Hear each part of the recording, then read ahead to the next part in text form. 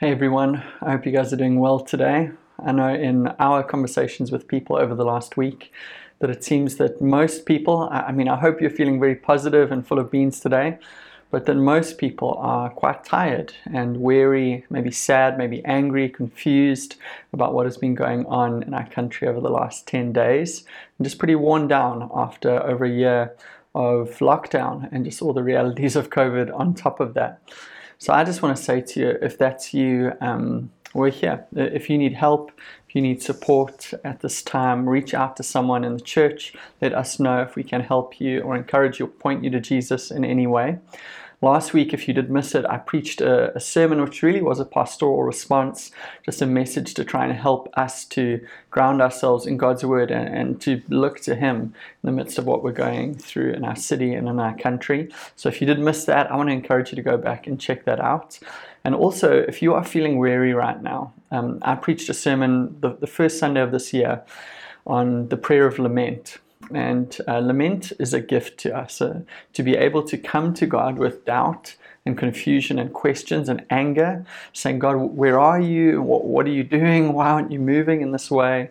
To come to God with our pain and our hurt when we're just full, when you're saturated and weary with what is going on in the world, when you've got compassion fatigue. The prayer of lament is a gift that we come before God in faith and we vomit out what's inside of us. We pour it out. We ask our questions and God meets us in that place. So maybe you can check out both of those sermons, but if there is a way that we can support you, let us know. But I just want to take a moment before we get into the scripture for today, just to pray for us and to pray for you where you're at. So Lord, I just ask you for Harbour City and any friends who are joining in and listening today. Lord, I ask you for us who are weary or tired or drained or angry or sad, that you would come and meet with us and comfort us where we are. We thank you, Holy Spirit, that you are a comforter. And we pray for peace now. Lord, we know that you're a wonderful counselor, and we ask you to counsel us now with the counsel that we need. Lord, we know that you are a great King, and we pray that we would trust in you as our rock and refuge at this time. Lord, whatever our situation is, our story, our need, our emotional situation, we just ask you to come and be with us and meet with us. In Jesus' name, amen. Well, today our plan is to finish up our Eat This Book series. I say our plan, there's a bit of an asterisk there, because as James 4 teaches us, we should say God willing behind any one of those things. And I guess this last year and a half has probably taught us that better than anything else. So God willing, this is the last part of our Eat This Book series, but who knows, maybe we'll keep going for another week or two. But my hope is that over the last couple of weeks, as we have done this on Sundays, as we've had training nights, as we put out resources, as we've discussed this in life groups, that actually your view of the Bible has changed and developed and grown, and that your love for and value of the scriptures has increased. I know for me, my story with the Bible has changed significantly over the years. I mean, when I was growing up, I started going to church when I was 12. I think most of you know my family aren't really Christian. Some of them have become over the years. But at 12, I was told I should read the Bible, so I started every day to read a little bit of the Bible, depending on, I guess, what mood I was in. I'd read a little bit of the scriptures, but I did what I was supposed to do. But I did that with probably a bad view of what the Bible was and a poor understanding of what should happen as I read the Bible. So I don't think I got the most out of the scriptures for years. And I think I started out always reading the Bible as a moral book that I expected to show me right and wrong and how to be a good person.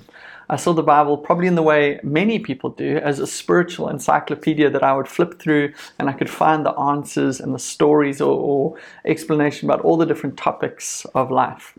But what happened is, as I came to read the Bible, I realized that my expectation of what this book should be and what I was reading in its narratives and stories and chapters in different books just didn't line up. I had this cognitive dissonance going on. I thought the Bible should be this, but in my experience of the Bible and what was happening inside of it and its characters and the interactions was a completely different thing. And that's what struck me the most, is that not everyone in the Bible was an example for us to follow. In fact, every single character in the Bible, from the beginning of the Old Testament to the end of the New, every character in the Bible was flawed and sinful and broken and imperfect in some way or some ways. And I'm amazed at this. I mean, the Bible airs everyone's dirty laundry for us to see and relate to and understand. It's going to be awkward in heaven one day. We're going to meet these characters from the scriptures, and we know about their darkest moments, their failings, their struggles, their sins. And we're going to have to talk to them about that, have these awkward interactions. But the Bible does that, and I so appreciate it, because rather than holding up all of these perfect men and women as examples for us to follow, it shows us real people, humans, men and women like you and I, with struggles and need for grace and failings and mistakes and mess-ups, people that you and I can relate to. But as a kid, that really shocked and confused me. For instance, if we start at the beginning of the Bible with Adam and Eve and Cain and Abel, the first family, we kind of wondered to ourselves, well, what is going on here? The parents, Adam and Eve, they had one command that God called them to keep: just don't eat from that tree in the garden. You can do anything else. And I'm sure, like many of you, you've been to Botanic Gardens. It's a huge garden. If I lived there and God had said to me, hey Grant, you see that tree, just don't eat from that, I can't imagine me breaking that. But Adam and Eve disobey God. They listen to the voice of the devil. They kind of go on his team, Satan, and they eat from the tree. And they sin, and sin enters into mankind. So the first couple, the first people have disobeyed God, and then their son, the first naturally born human, because Adam and Eve are made by God. This boy Cain, he does one of the worst things you can imagine, and he kills his brother Abel. And when we look at this and we read this story, we think, well, these are the first humans to live. What is this meant to teach us about humanity? And what is this meant to teach us about biblical family? Or if we go like a little bit further on, what about David? You know, this child prodigy from a young age called by God to his purposes. David is the guy who kills Goliath, this huge giant with a sword. David comes at him with a sling and a stone, and he kills him, and he brings victory to the people of God. David is God's man of power for the hour. But we see as time goes on in the life of David that he doesn't carry on in that trajectory. In fact, David, depending on how you read the story, either commits adultery with or rapes Bathsheba, this woman who is part of his kingdom. And when she's pregnant with his child, he calls her husband to go and sleep with his wife. But her husband is out at war. He's in the army. He's faithful to his king, so he won't go and be comforted by his wife. So David sends him to the front line and has him killed to cover over his own shame. And I read the story and I thought, but David is described in the Bible as a man after God's own heart. How can a man like that murder him, murder Uriah, sleep with or rape his wife, Bathsheba? How can that be? What about Abraham? Abraham is called the father of the faith in the scriptures. But what we see when we are introduced to him at the beginning of Genesis is that he's a moon worshipper, not interested in Yahweh, the God of the Bible at all. In fact, God pursues him. God calls him. God goes after him and says, come and follow me, Abraham. And he does. But Abraham is also a liar. And he doesn't just tell these small white lies. In fact, he lies at his wife's expense. What Abraham does as they go into a new place is that he lies to the rulers or kings who ask about his wife and says, no, she's not my wife, she's my sister. Because he's worried for his own life. To protect himself, he puts his wife in harm's way. What are we meant to learn from this passage and that story? Are we learning about biblical husbanding here? What is going on in Abraham's story? What about his grandson Jacob, who was also a liar? Or Rachel, who was a thief? Or Moses, who was a murderer and had a big anger problem? Or Noah, who got drunk? Or Solomon, the world's wisest ever man, who seems to be a sex addict, or at least had huge amounts of sexual partners? And that's without us even getting through the whole Old Testament or into the characters of the New.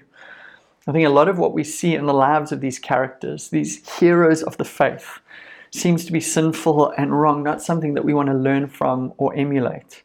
See, these people are very human, they're very flawed, they're very imperfect. They make mistakes, they fail, they disobey God, they go their own way, do their own thing, and we see that their sin hurts them and those around them. We see from their stories the effects of sin on people and mankind. And some of these characters who start out so well in their passion and zeal for God end up finishing so badly. And as a young person coming to the Bible, and maybe you're in the same place, I didn't understand this for the longest time because it didn't make any sense. I mean, I honestly felt like I could write a better version of the Bible to help people to follow God and to be a good person, because this scripture, this book, this library of books didn't make sense to me in helping me to follow God until I understood this. The reason for our confusion with the Bible is that we usually read the Bible as a series of disconnected stories, each with a moral for how we should live our lives. It is not.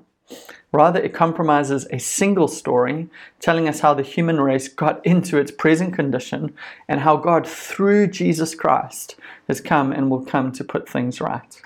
In other words, the Bible doesn't give us a God at the top of a moral ladder, saying if you try hard to summon up your strength and live right, you can make it up. Instead, the Bible repeatedly shows us weak people who don't deserve God's grace, don't seek it, and don't appreciate it even after they have received it. That is the great biblical story arc into which every individual scriptural narrative fits. Or in other words, the Bible isn't a story about good and bad people and how to be one of the good ones, but instead it's a story about Jesus, the only good one, the only perfect example in the Bible. You see, there's Jesus and then there's everyone else, and we're in this camp. And the story of the Bible is his story. He's the main character. It's all about him. He is our Savior, the one who saves us from our sins and gives us that grace. And he's our example, the one whose footsteps we follow in. And the story of the Bible is about him, but also the story of history is his story too. And each one of us are characters in the big story of God in the world. See, the Bible isn't the self-help guide, which is there to help you and I to live our best life, to be good and successful and for everything to go right. That's not what it is. The Bible exists to help us to know Jesus and to know his story. And these flawed and imperfect characters I've been speaking about so far, they show us ourselves. They reveal our own sin, our own struggles, and they show us our desperate need for Jesus and his grace in our lives. You might remember this quote from the beginning of this series. The Bible is a library of writings that are both divine and human, that together tell a unified story which leads us to Jesus. And at the end of the series, we've come to Jesus today. And what I want to do, talking today, really the sermon is on Jesus in the Bible, is to give you 3 points about Jesus and the scriptures. And we're going to start with something that's obvious. It's actually something we've talked about in the series already, but it's such an important foundation for our own engagement with the Bible. And it's this. Jesus was and is a big Bible guy. Jesus loves the Bible. Remember, I said that Jesus was a teacher of the scriptures, and I think we sometimes don't think about this. You know, we think of Jesus as the healer, Jesus as the savior, some of the big pictures of him throughout the scriptures. But Jesus went town to town, city to city, and he taught the Bible to people. That's what he did.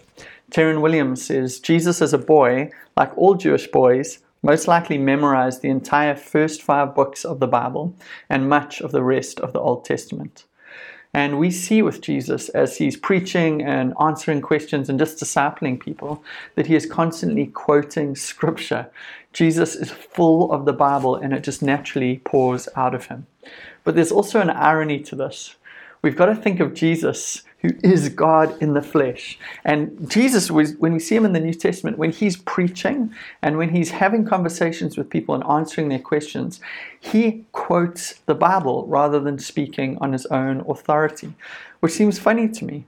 You know, he quotes his own words, the words of God that have been written down by people like us, David and Moses and others who've written down the words of God into the scriptures. And now Jesus, rather than speaking on his own authority, speaks quoting the words of scripture to answer people's questions and to give authority to the ideas and points that he's making. And we see that and we have to say, wow, clearly there is a huge importance to the word of God. Clearly, the Bible is not man's idea, it's God's idea because God is behind it. So what does Jesus have to say about the Bible? Don't think that I came to abolish the law or the prophets. I did not come to abolish, but to fulfill. For truly I tell you, until heaven and earth pass away, not the smallest letter or one stroke of a letter will pass away from the law until all things are accomplished. Harbour City, if we worship Jesus as God, then we have to, like Jesus, accept the Bible as the Word of God. If we are disciples of Jesus, then we need to have a really key central place for the Bible in our lives and discipleship, because Jesus does, and Jesus did. You see, we trust in the Bible because we trust in Jesus, and we submit ourselves to its teaching because it's His teaching. We don't believe that the Bible is the inspired, authoritative Word of God because of what it says. We believe that the Bible is inspired and God's Word and authoritative over our lives because Jesus says that. And we believe in Jesus. We trust in Jesus when He says these things. So Harbour City, we want to be a Bible people because we want to be like Jesus. We want to follow in His footsteps and be like Him. And Jesus was a big Bible guy. So as we come to the end of the series, I want to say to you, if you haven't done it yet, can you take your next step with the Bible, whatever that looks like for you?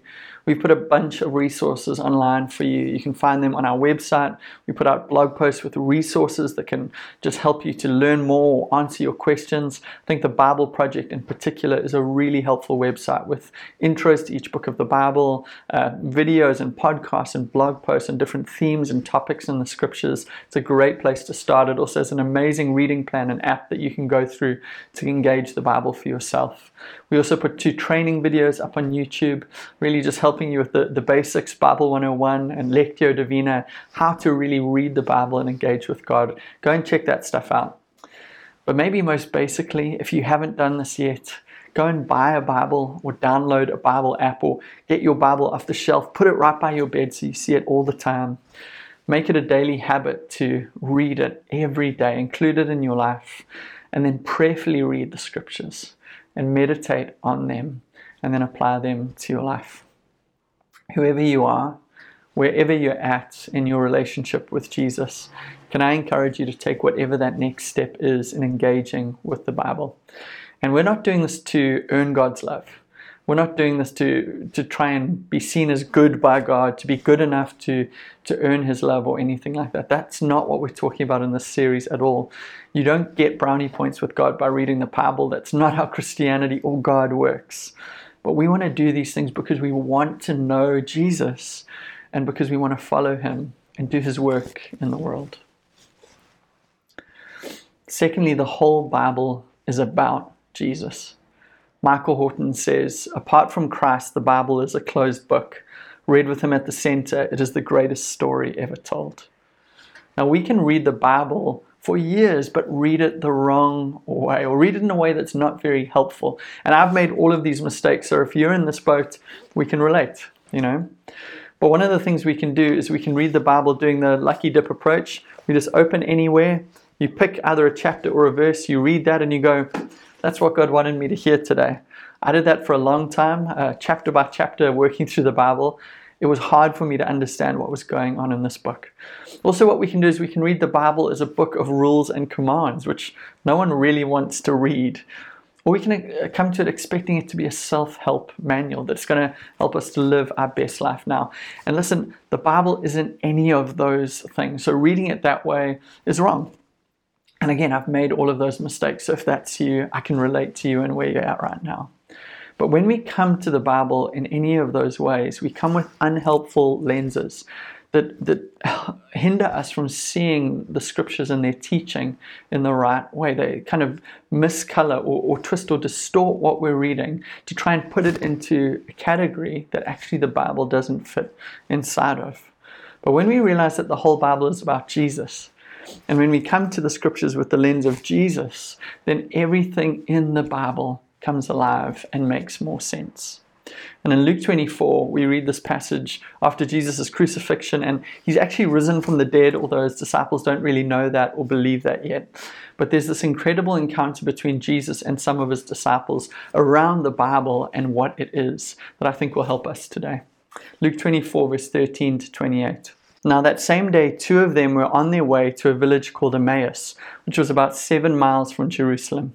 Together they were discussing everything that had taken place. And while they were discussing and arguing, Jesus himself came near and began to walk along with them. But they were prevented from recognizing him. Then he asked them, "What is this dispute that you're having with each other as you're walking?" And they stopped walking and looked discouraged. The one named Cleopas answered him, "Are you the only visitor in Jerusalem who doesn't know the things that have happened there in these days?" "What things?" he asked them. So they said to him, "The things concerning Jesus of Nazareth, who was a prophet, powerful in action and speech before God and all the people, and how our chief priests and leaders handed him over to be sentenced to death, and they crucified him. But we were hoping that he was the one who was about to redeem Israel. Besides all this, it's the third day since these things happened. Moreover, some women from our group astounded us. They arrived early at the tomb, and when they didn't find his body, they came and reported that they had seen a vision of angels who said he was alive. Some of those who were with us went to the tomb and found it just as the woman had said, but they didn't see him." He said to them, "How foolish you are, and how slow to believe all that the prophets have spoken. Wasn't it necessary for the Messiah to suffer all these things and enter into his glory?" Then, beginning with Moses and all the prophets, he interpreted for them the things concerning himself in all the scriptures.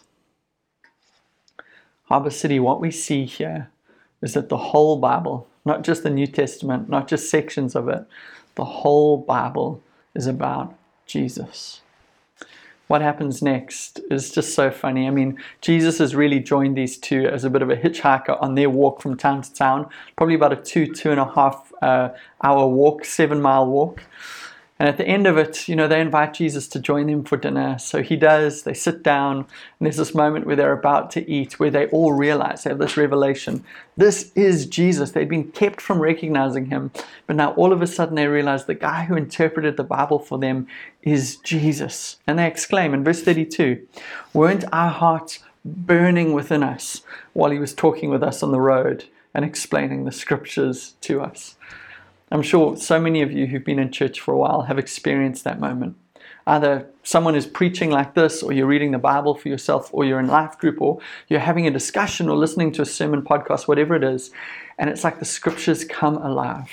Someone's teaching out of the Bible, expounding, explaining, expanding them for you, and you just get it. It's like a moment of revelation, but also a moment of worship. Let's say they're talking about Jesus' grace, and you realize how good God is, how kind God is, how loving God is towards us. Or maybe they're speaking about Jesus is the Lamb of God who took away the sins of the world. And you see that Jesus is this suffering, servant-hearted king. And you're shocked, actually, he's the Lamb who is slain, but he's the Lion.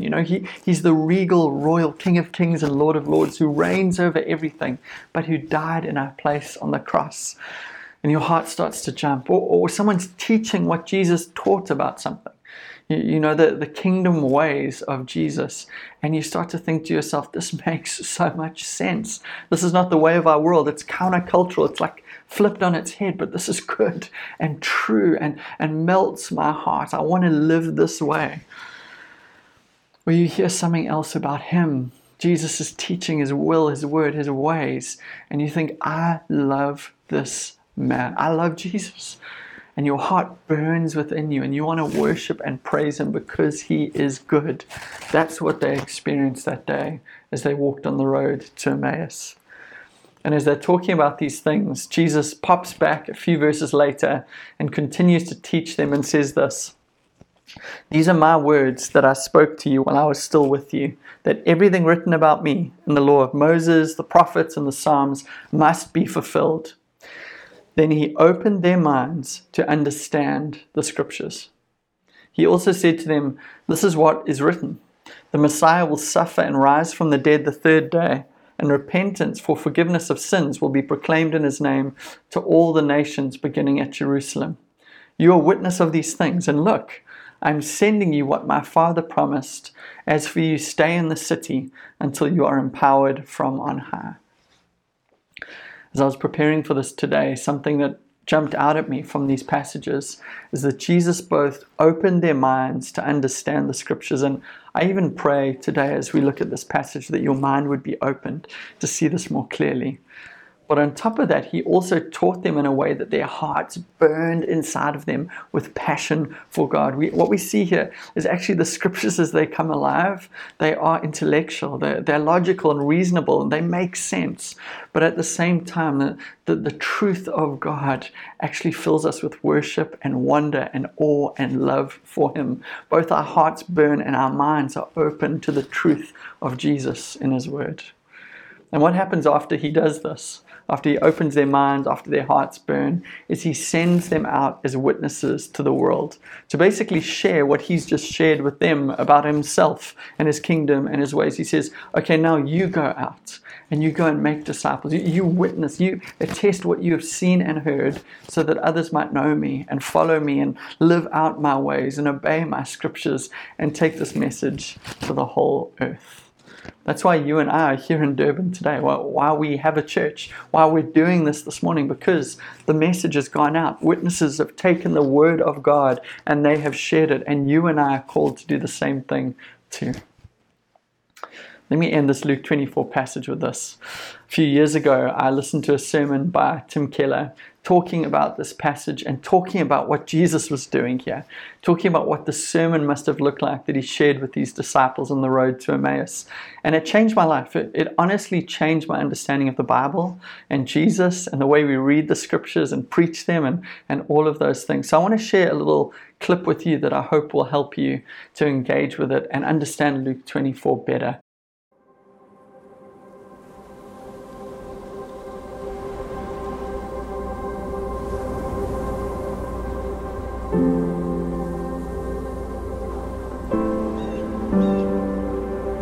The Bible is not a series of disconnected stories. It is a single narrative in which every story, every character points beyond itself to one who is greater. The story of Adam and Eve is not just about the first man and woman. There is a true and better Adam who passed the test in the garden and whose obedience is ascribed to us. There is a true and better Abel who, though innocently slain, has blood that cries out not for our condemnation, but for our acquittal. There is a true and better Abraham who answered the call of God to leave all the comfortable and familiar and go out into the void to create a new people of God. There is a true and better Isaac, the son of laughter, of grace, who was not just offered up by his father on the mount, but was truly sacrificed for us all. There is a true and better Jacob, who wrestled and took the blow of justice we deserve, so we, like Jacob, only receive the wounds of grace that wake us up and discipline us. There is a true and better Joseph, who at the right hand of the king forgives those who betrayed and sold him and uses his new power to save them. There is a true and better Moses who stands in the gap between the people and the Lord and who mediates a new covenant. There is a true and better rock of Moses who, struck with the rod of God's justice, now gives us water in the desert. There is a true and better Job, the truly innocent sufferer, who then intercedes for and saves his foolish friends. There is a true and better David, whose victory becomes his people's victory, though they never lifted a stone to accomplish it themselves. There is a true and better Esther, who didn't just risk losing an earthly palace, but lost the ultimate heavenly one, who didn't just risk his life, but gave his life to save his people. There is a true and better Jonah, who was cast out into the storm so that we could be brought in. There is a true and better Passover lamb, innocent, perfect, helpless, slain so the angel of death will pass over us. He's the true temple, the true prophet, the true priest, the true king, the true sacrifice, the true lamb, the true light, and the true bread. The Bible is not a series of disconnected stories. It is a single narrative that points to one person, Jesus.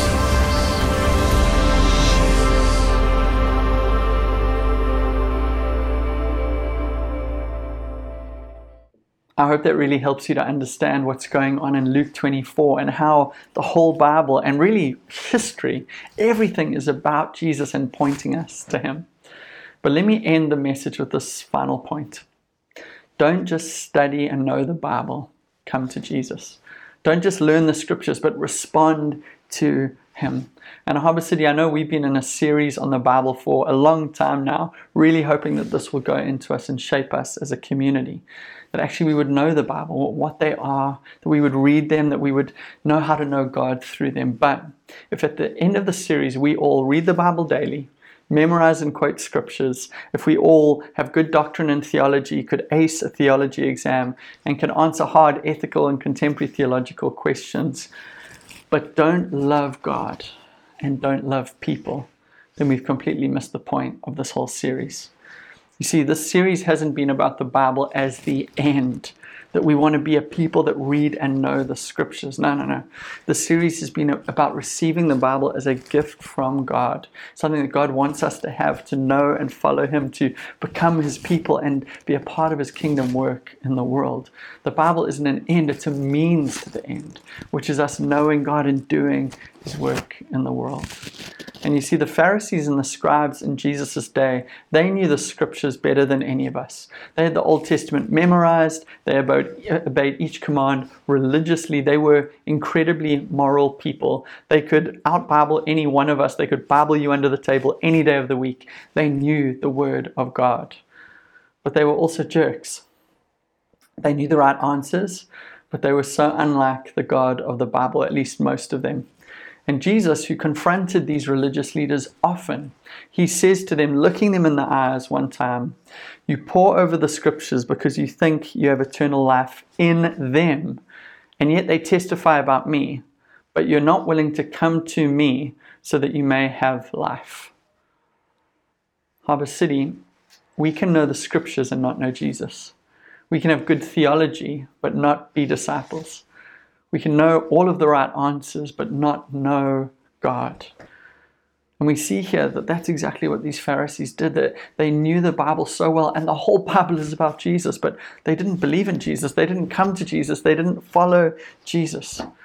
And you and I can fall into that same trap. We can become so knowledgeable about the Bible. We can have great theology and pass any theology test, but not actually have our hearts warmed by the reality of who he is and be changed by him. And not follow him, and not imitate him, and not choose his ways, and not respond to people in the way that he would. Not love God and love people, and instead just be cold, intelligent, knowledgeable jerks. Harbour City, we want to eat this book. We want to pore over the scriptures and, like I said, chew on them so that they become mush that nourishes us and helps us to grow and mature spiritually. But we don't want to just know this book and not come to Jesus. We love the Bible because we love Jesus, and these are his words. We don't love the Bible alone. So let me end with this. After Jesus preached a really tough sermon in John chapter 6, and a lot of the crowd around him and even the disciples who'd been following him for a while, they left him and went their own way. They chose another way, that they didn't want to follow him anymore. Jesus has this amazing encounter with his 12 disciples in John 6. From that moment, many of his disciples turned back and no longer accompanied him. So Jesus said to the 12, you don't want to go away too, do you? Simon Peter answered, Lord, to whom will we go? You have the words of eternal life. We have come to believe and know that you are the Holy One of God. Harbour City, being a Christian, following Jesus, living out his ways is not easy. But where else can you go to find the truth? Where else can you go to find salvation? Where else can you go to know God and find life, the life that is truly life? It's only in Jesus. It's only in his words. So Harbour City, let's be a church that eats this book. Let's be a church that eats this book because we want to know him. Let's be a church that eats this book because we want to be like Jesus and do his work in this world. Let's be a church that eats this book because of who he is, the Holy One of God. And let's be a church that loves the scriptures because we know that his words are the words of eternal life. Jesus, as we end this series, I pray that you would put a permanent mark on us as individuals and as a church, that we would be Bible people, that we would eat this book, and that the Word of God would become a priority in our daily lives. But I pray, Lord, that we would not be like the Pharisees, that we would not just become knowledgeable, that we wouldn't just know the Bible well and then self-righteously look down on others. I pray, Lord God, that you would make us more like you. Jesus, help us to know you and to follow you and become like you, and help us to love in the way that you love, to share your truth in the way that you would have us, and to do your work. We even ask, Lord God, right now I ask for some people, open their minds to understand your word, and I pray, let our hearts burn with the truth of your word. Lord, help us by the power of your Spirit to be disciples wholeheartedly. Help us to know your word and to live it out. And as we finish this series even now, Lord, let us be changed by this series to be your people in Durban at this time. In Jesus' name, amen.